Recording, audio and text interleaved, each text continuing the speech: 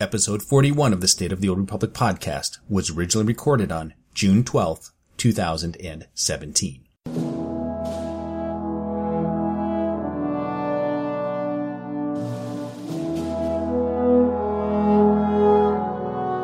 It's the State of the Old Republic podcast.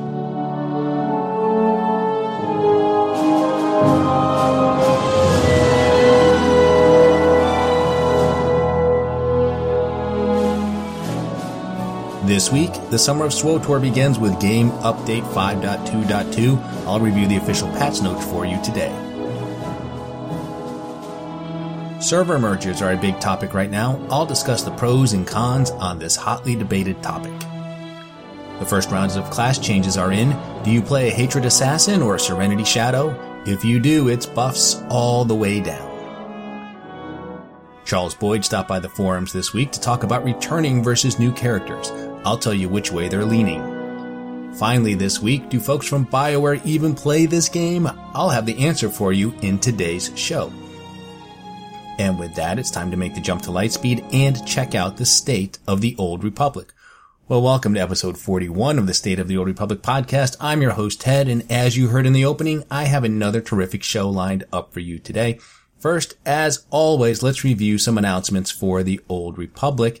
And I'd like to do a quick shout out to Swotorista, who recently discovered the podcast and had some nice things to say about it. Thank you for listening. I love the work that you do. In fact, the PvP videos you did on all the war zones were a big help to me when I got started in PvP. And of course, thanks to all of you who tune in and listen to this podcast each and every week. It's appreciated more than you know. Also, just a reminder as well that there is still time to enter Corellia Run Radio's writing contest. You have just about a week left. And again, it's a fan fiction writing contest, and here's how it works.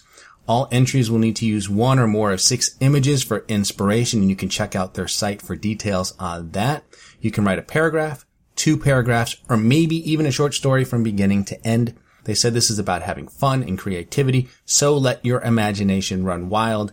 You may have as many entries as you like. However, each entrant can only win one prize, and here is what you are playing for. First prize is an Audible book download and a 60-day subscription code. Second prize is 1,050 cartel coins, and third prize is 450 cartel coins. And time is running out as the contest runs until June 20th, and winners will be announced at the end of June on a live show of Corellia Run Radio. Well, that's all the announcements that I have. Let's slice the HoloNet now and review the news this week. And the Summer of SWTOR has officially started. Game Update 5.2.2 is here. The official patch notes are out, and I will cover some of the key features in a moment, but there are some things that are happening in the coming weeks that you should be aware of. Of course, the Nar Shaddaa Nightlife event starts June 13th and will run through August. The Rakghoul Plague outbreak on Alderaan starts June 13th and will run through June 20th. Bounty Contract Week will return on June 27th and run through July 11th. And then there's going to be a double XP and double Valor event starting on July 1st and running through July 5th. Okay, so on to the patch notes, and I'm not going to read them all because I could burn through the whole show doing just that. So this is just a highlight reel, folks. The Nar Shaddaa Nightlife event is back through August, which I just talked about. And of course, you can enjoy new rewards such as the Gamorrean Guard Companion. There is also a new mount, the Vectron BWL Wraith. And you can win previous year's rewards like the Kingpin Rancor and Vectron Opus Speeder. So if you missed out on the prior year rewards, then it's great that you can get them. If you're like me and already have them, then you probably just see this as an impediment to getting what you really want. I will have to say, if I actually lived in the Old Republic in a galaxy far, far away and were doing some car shopping, if you were, I'm really a big fan of the Vectron mounts. I really like the way they look, they sound, and everything else. So I would definitely be a Vectron guy. So I can't wait to see what the new Vectron BWL Wraith looks like. I hope it has a flourish option because those are always fun. So the Nightlife event begins June 13th, so just prepare to get your bank accounts bled dry, and you don't have to do it all in one night, runs through August.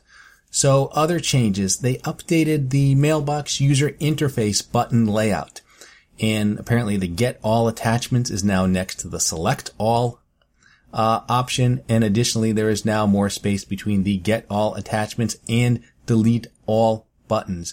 So I'm guessing they must get a lot of tickets from players who accidentally deleted all of their messages. We'll see. Players can now loot enemies while in other forms while on Iokath, such as the mouse droid. This is a very nice change. Nothing worse than being a monitor droid and seeing the blue, green, and purple beams of light emanating from your fallen foes, their corpses taunting you with their buried treasure. So this is a very nice quality of life change. New Mount Speed Legacy perks are available for purchase. Speeder Piloting 4 and Speeder Piloting 5, they increase mounted speed by 120% and 130% respectively. And by the way, Keith Koenig confirmed that the new mount speed will not apply to the Rocket Boost perk. That will remain at 110% speed. And I'm guessing it will not apply to the Kurtab Alliance mount, which is getting fixed this patch as well, which is great if you have like a low-level character that does not have Speeder Piloting rank 3. A new Command XP Legacy perk, Commanding Legacy, is available for purchase. This perk can only be purchased once you have reached Command rank 300 on a character, and it increases all Command XP gains within your legacy by 25%.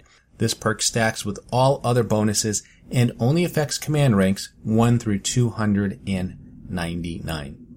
So an additional 25% doesn't seem like much, but you can combine it with the 10% perk and the 100% boost, and every little bit helps. And when you consider that you can now purchase a full set of tier 1 gear for command tokens, and that disintegrating gear from tier 2, 3, and 4 command crates are now worth more CXP, and the higher the tier, the more CXP they are worth. And when you factor that disintegrating gear from the command stash is now worth more CXP based on the quality of the item.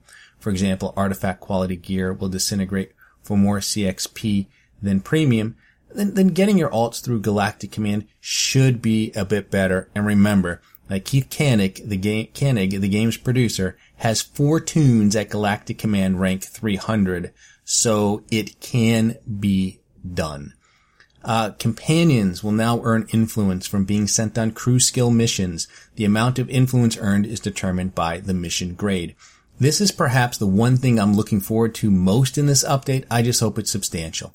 And it's just because it's one of those things that gets simultaneously better and worse. So as the influence goes up, the missions are shorter. However, you need a lot more influence than you did previously.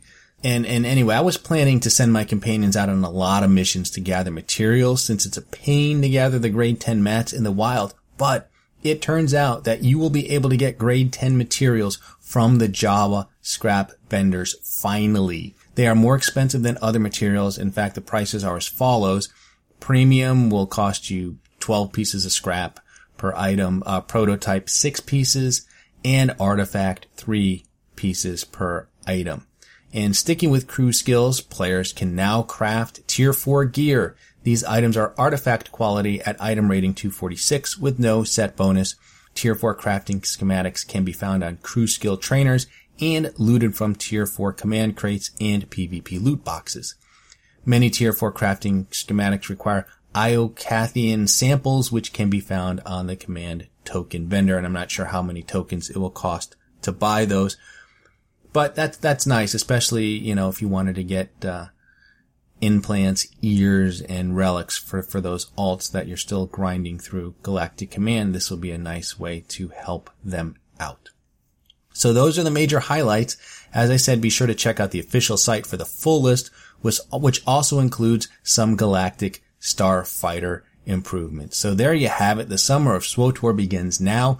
Good luck to everyone trying to win the jackpot at this year's Nightlife event. One of the hot topics swirling around the community right now is server merges. And there was a thread on the forums about them that apparently devolved into a steaming pile of hate-spewing bantha poodoo. Shocking, I know. Well, it was closed and replaced with a brand new one officially sanctioned by BioWare, and I'm sure that will keep the trolls at bay. If you haven't seen the thread, it's this running stream of consciousness of the pros and cons of server merges, and it's people shouting, we need server merges, and other people yelling, no, we don't. So when I started looking at it, it was around 30 pages of responses, and it's now well over 80. I've certainly not read it all, but I have read a bunch of it, and I did jump into the discussion. I tried to take it in a slightly different direction, although I didn't get much response to what I posted. So let me start by laying out the problems that many believe would be solved by some sort of server merge. And the issue is that the population on individual servers is too low, and thus it takes too long to find people to do stuff. You enter a group finder queue for a war zone or ranked war zone or story mode op, flashpoint, etc., and it takes too long for the queue to pop.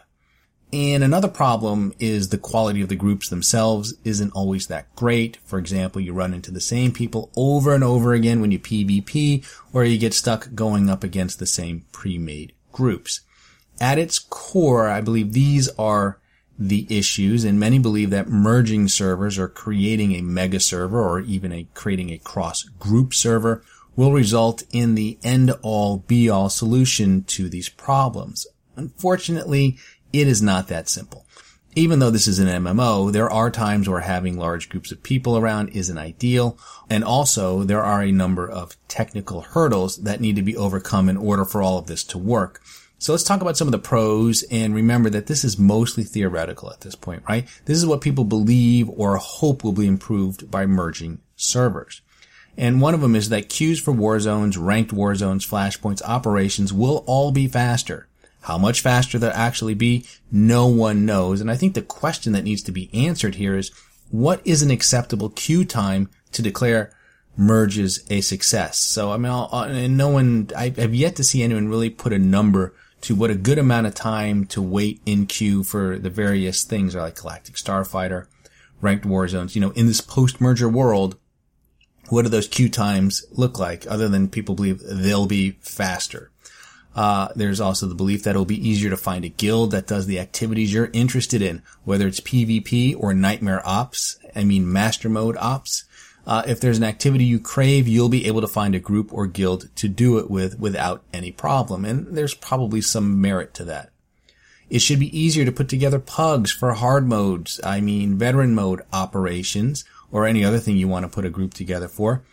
And there might even be able to do better matchmaking for PvP. Matches might be more random, and they could even be more competitive. So those are just some of the reasons why this could be a great thing, less waiting around and more doing. And as I said at the top, even though this is an MMO, there are times where having a large group of people around is not advantageous, and so some of the cons to this are role players. And they are concerned that without their designated space, they'll be subject to griefing and trolling from others, and quite frankly, I'm not sure that they're wrong. If your guild decides to go and hunt down world bosses, you'd like to be the only group out there doing that, and there's a big risk that you might run into a bunch of other groups trying to do the same thing at the same time, which could make it really not a whole lot of fun.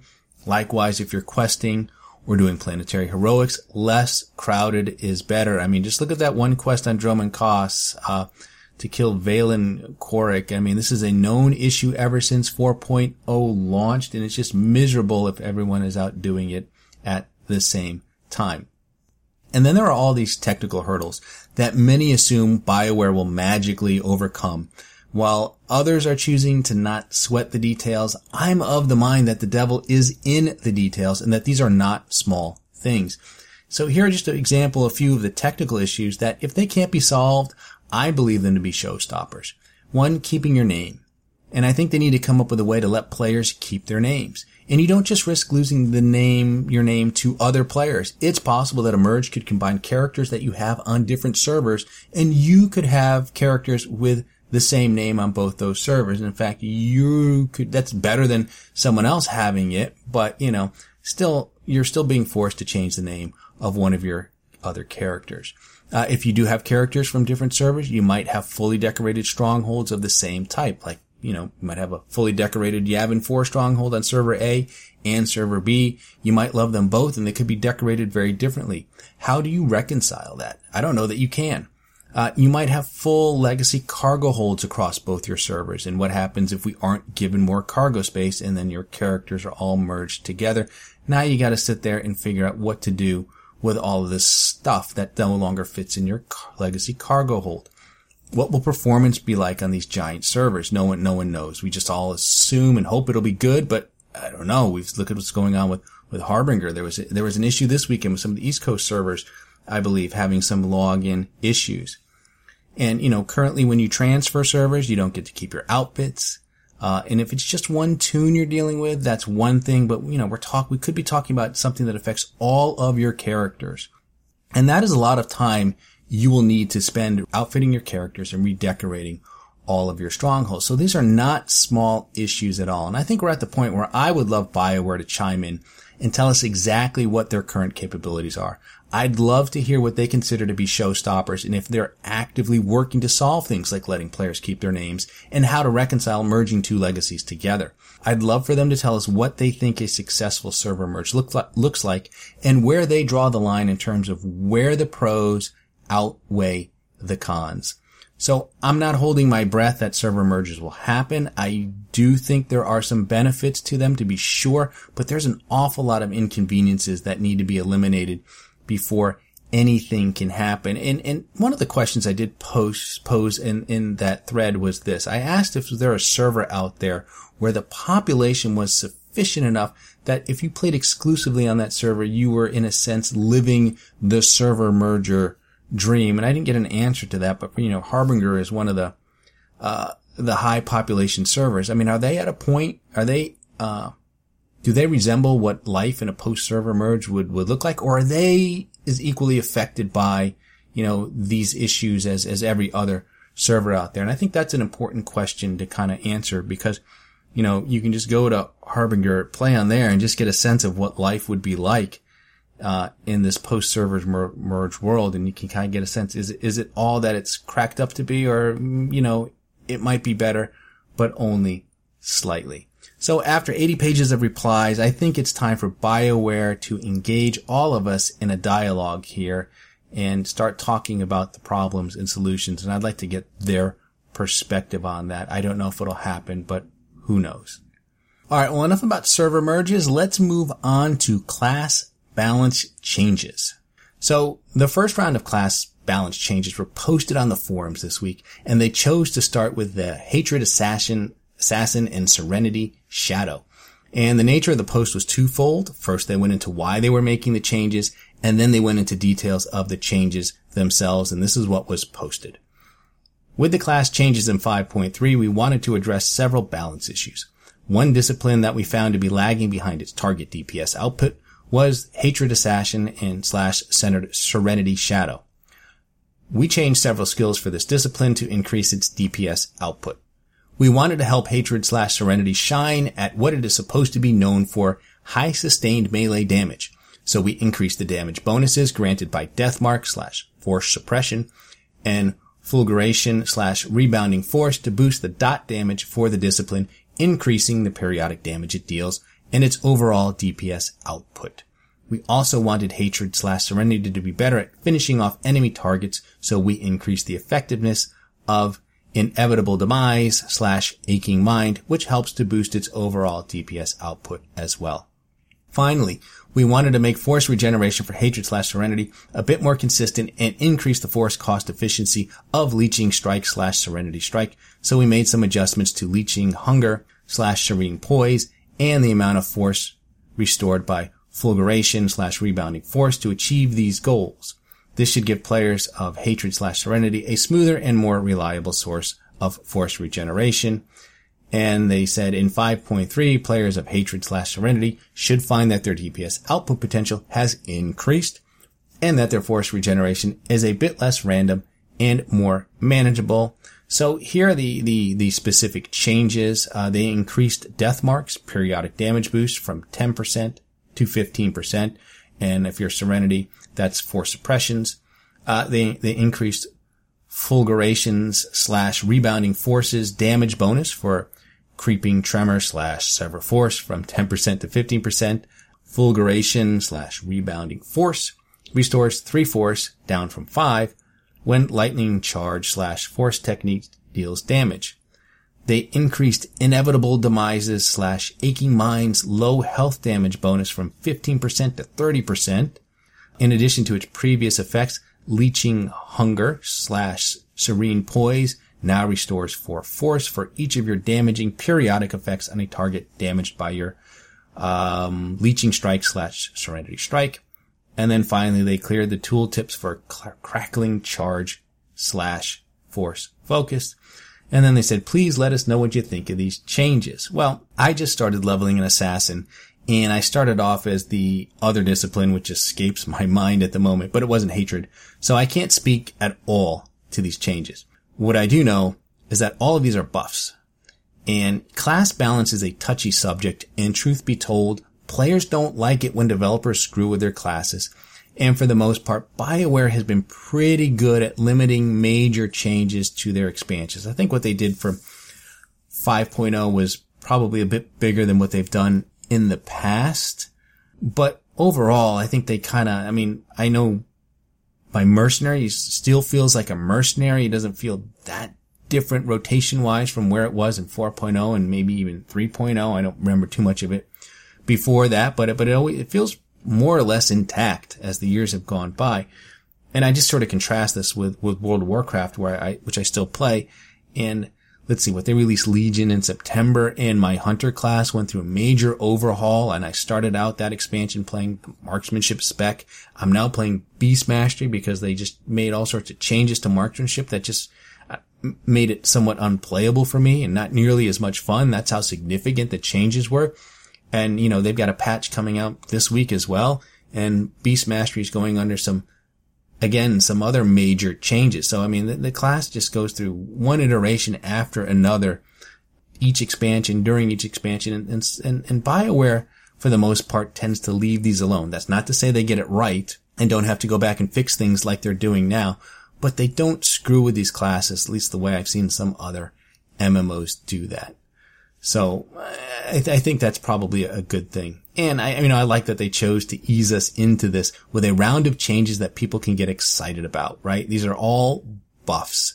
This was a discipline that was underperforming, and now they're boosting it so that it performs at a level that they feel it should be.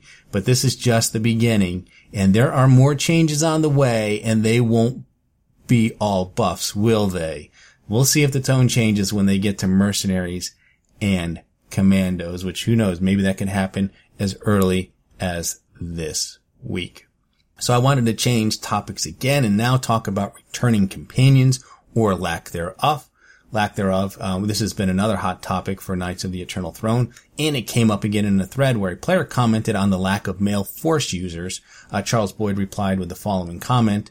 He said, "This has been on my mind a lot. It's definitely a huge oversight that I want to fix, along with all the characters that are still missing. If folks want to share more of what they'd like to see from a character like this, we're all ears." Of course, players noted that there is Lord Scourge and Archon. They are male Force users, to which Charles added, "The love for Scourge and Archon is noted and appreciated.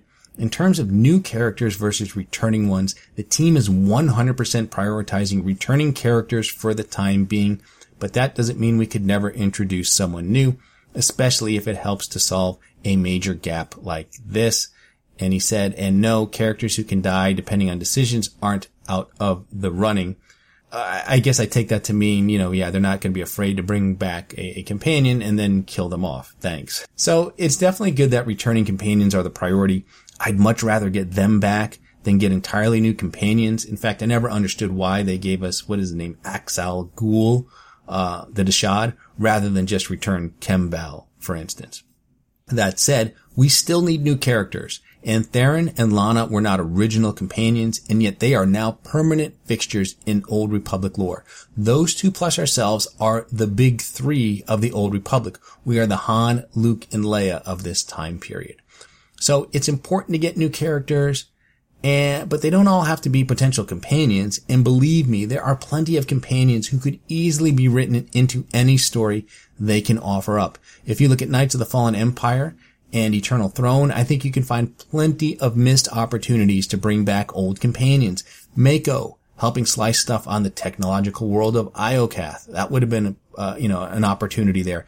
Doc getting pulled into a situation where maybe he has to help or he's coerced into helping heal Arkan. That would have been a potential way to bring someone like that back. You could have fit Lord Scourge into practically anywhere in this story. I personally would have liked to have had his support when we went to Nathema. I mean, the list goes on and on here. And as I've said it before, the longer these old companions remain out of our lives, the more it looks like it's a choice on their part. So we got Quinn and Alara back recently, and I suspect we'll see one or two more before the year is out. So my final topic for the day is, do the developers play their own game? And this is a question that came up on the forums, and Eric Musco decided to answer. And this is what he did. He said, this is a great question and a very common one. In short, the team absolutely plays SWTOR. Let's go into a little more detail though. Keep in mind, we not only play on the live servers, it is very common that we play internally as well. Coincidentally, we have a studio-wide playtest of the Umbara Flashpoint later today. These playtests serve as early tests of upcoming content so we can give feedback as players and give our perspective from our job roles. Now, playing on live is something different. One thing I think is often forgotten is we are all just regular players. We come from all walks of life and have vastly different play styles. Contrary to popular belief, we are not all Progression Nightmare Operation Top 96 PvPers, although a few of us just might be. Here are two examples from players that you know, Keith and I. Keith currently has 4 characters at command rank 300 and another 12 plus characters at max level or close. He plays almost every type of content in the game and really enjoys running operations and other group content. I, on the other hand, have 2 characters at max level and none of them at command rank 300. I play quite a bit, but spend most of my time just playing the GTN, as I am an avid collector of mounts, titles, and rare items. When I am not on the GTN, I'm usually grinding up reps, running heroics, or leveling alts. My days of progression ops are behind me. So as you can see, Keith and I both play SWTOR, but play in vastly different ways, just like all of you. I think that raises a great final point. We are building a game for all player types. We not only monitor player feedback, including our own experiences, but we monitor trends and data as well. All of this is combined, and all of this combined is what shapes what we do every day. Our goal has and will always be to make the best Star Wars experience we can for all of our players, including ourselves. So this is sort of an interesting thing. I mean, I've never for once doubted whether or not these guys play the game. I never knew to what degree, and I've always wondered, if at times, if there's sort of an unfair advantage, these guys possess an unfair advantage. That's not to say that they're doing things like giving themselves stuff, unfairly. It's more to do with like the knowledge that they have. Does the guy who designed the ops bosses inherently know how to beat them? Are they out there leading raids? Do they go in on day one with a preset strategy on how to beat the boss? Same for folks who design classes or war zones. Are they out there amongst the masses and wreaking havoc because they know the classes and objectives inside and out? On day one of Iokath, do they have a better experience because they know how all the quests work and where they need to go to complete them? I mean, are they all in some super secret guild together, or are they in our guilds and on our ops teams and we just don't know it? Because they know how the game is made and the people making it, are they more tolerant of bugs and issues? Do they have a better knowledge of workarounds? Can they influence the game with requests for changes based on what will help them? I doubt that, because I think it's a collaborative effort and no one person has that kind of influence, but it does make you wonder. I mean, this was an interesting read. Obviously, Keith seems to be enjoying Galactic Command and all the game has to offer. Does that mean he's content with it? Does he not see the same problems that are being raised by other players? I don't know. I mean, from the sounds of it, Eric has barely touched Galactic Command. Is that because he doesn't like it? Or because he doesn't participate in those activities that require the gear or the need to level up his Galactic Command? I mean, the fact that they have different playstyles and experiences is good because it increases the likelihood that they're bringing these different perspectives, and a lot more is covered while they discuss the changes to the game. But I don't know. like I said, I've never doubted that they played the game, but it just sort of wonders what that really must be like when you are on the inside. You know exactly how it works. You know exactly what's coming down the pike too, right? They have inside information as to what and when things are going to be coming out. And I'd be curious to know, how does that influence how they play the game? Are there things that they rush to get done, or things maybe they take their time with, or things that we stress over because we don't know when they're coming that they do? And I know that's, maybe I'll go back and ask some of these questions on that post, because I think that would be sort of fascinating to kind of get their perspective on how does that influence how they play the game, this knowledge of what's coming down the pike. Well, alrighty then, that is all I have for you this week, so let me cue the music and congratulate you on surviving another half hour listening to episode 41 of the State of the Old Republic podcast. I'm your host, Ted, and I thank you for tuning in. You can find this podcast on iTunes, Stitcher, Google Play, YouTube, and Buzzsprout. You can also listen to the show directly from the show's site, which is SOTORpodcast.com, and there is an RSS feed where you can subscribe to the podcast directly. If you have a question for the show, you can email me at sotorpodcast@gmail.com. You can also tweet your questions to @sotorpodcast, or you can send me a direct message, and be sure to follow me on Twitter to get the latest information on the show. Look for episode 42 on June 20th, 2017, and remember the Sith code, cake is a lie.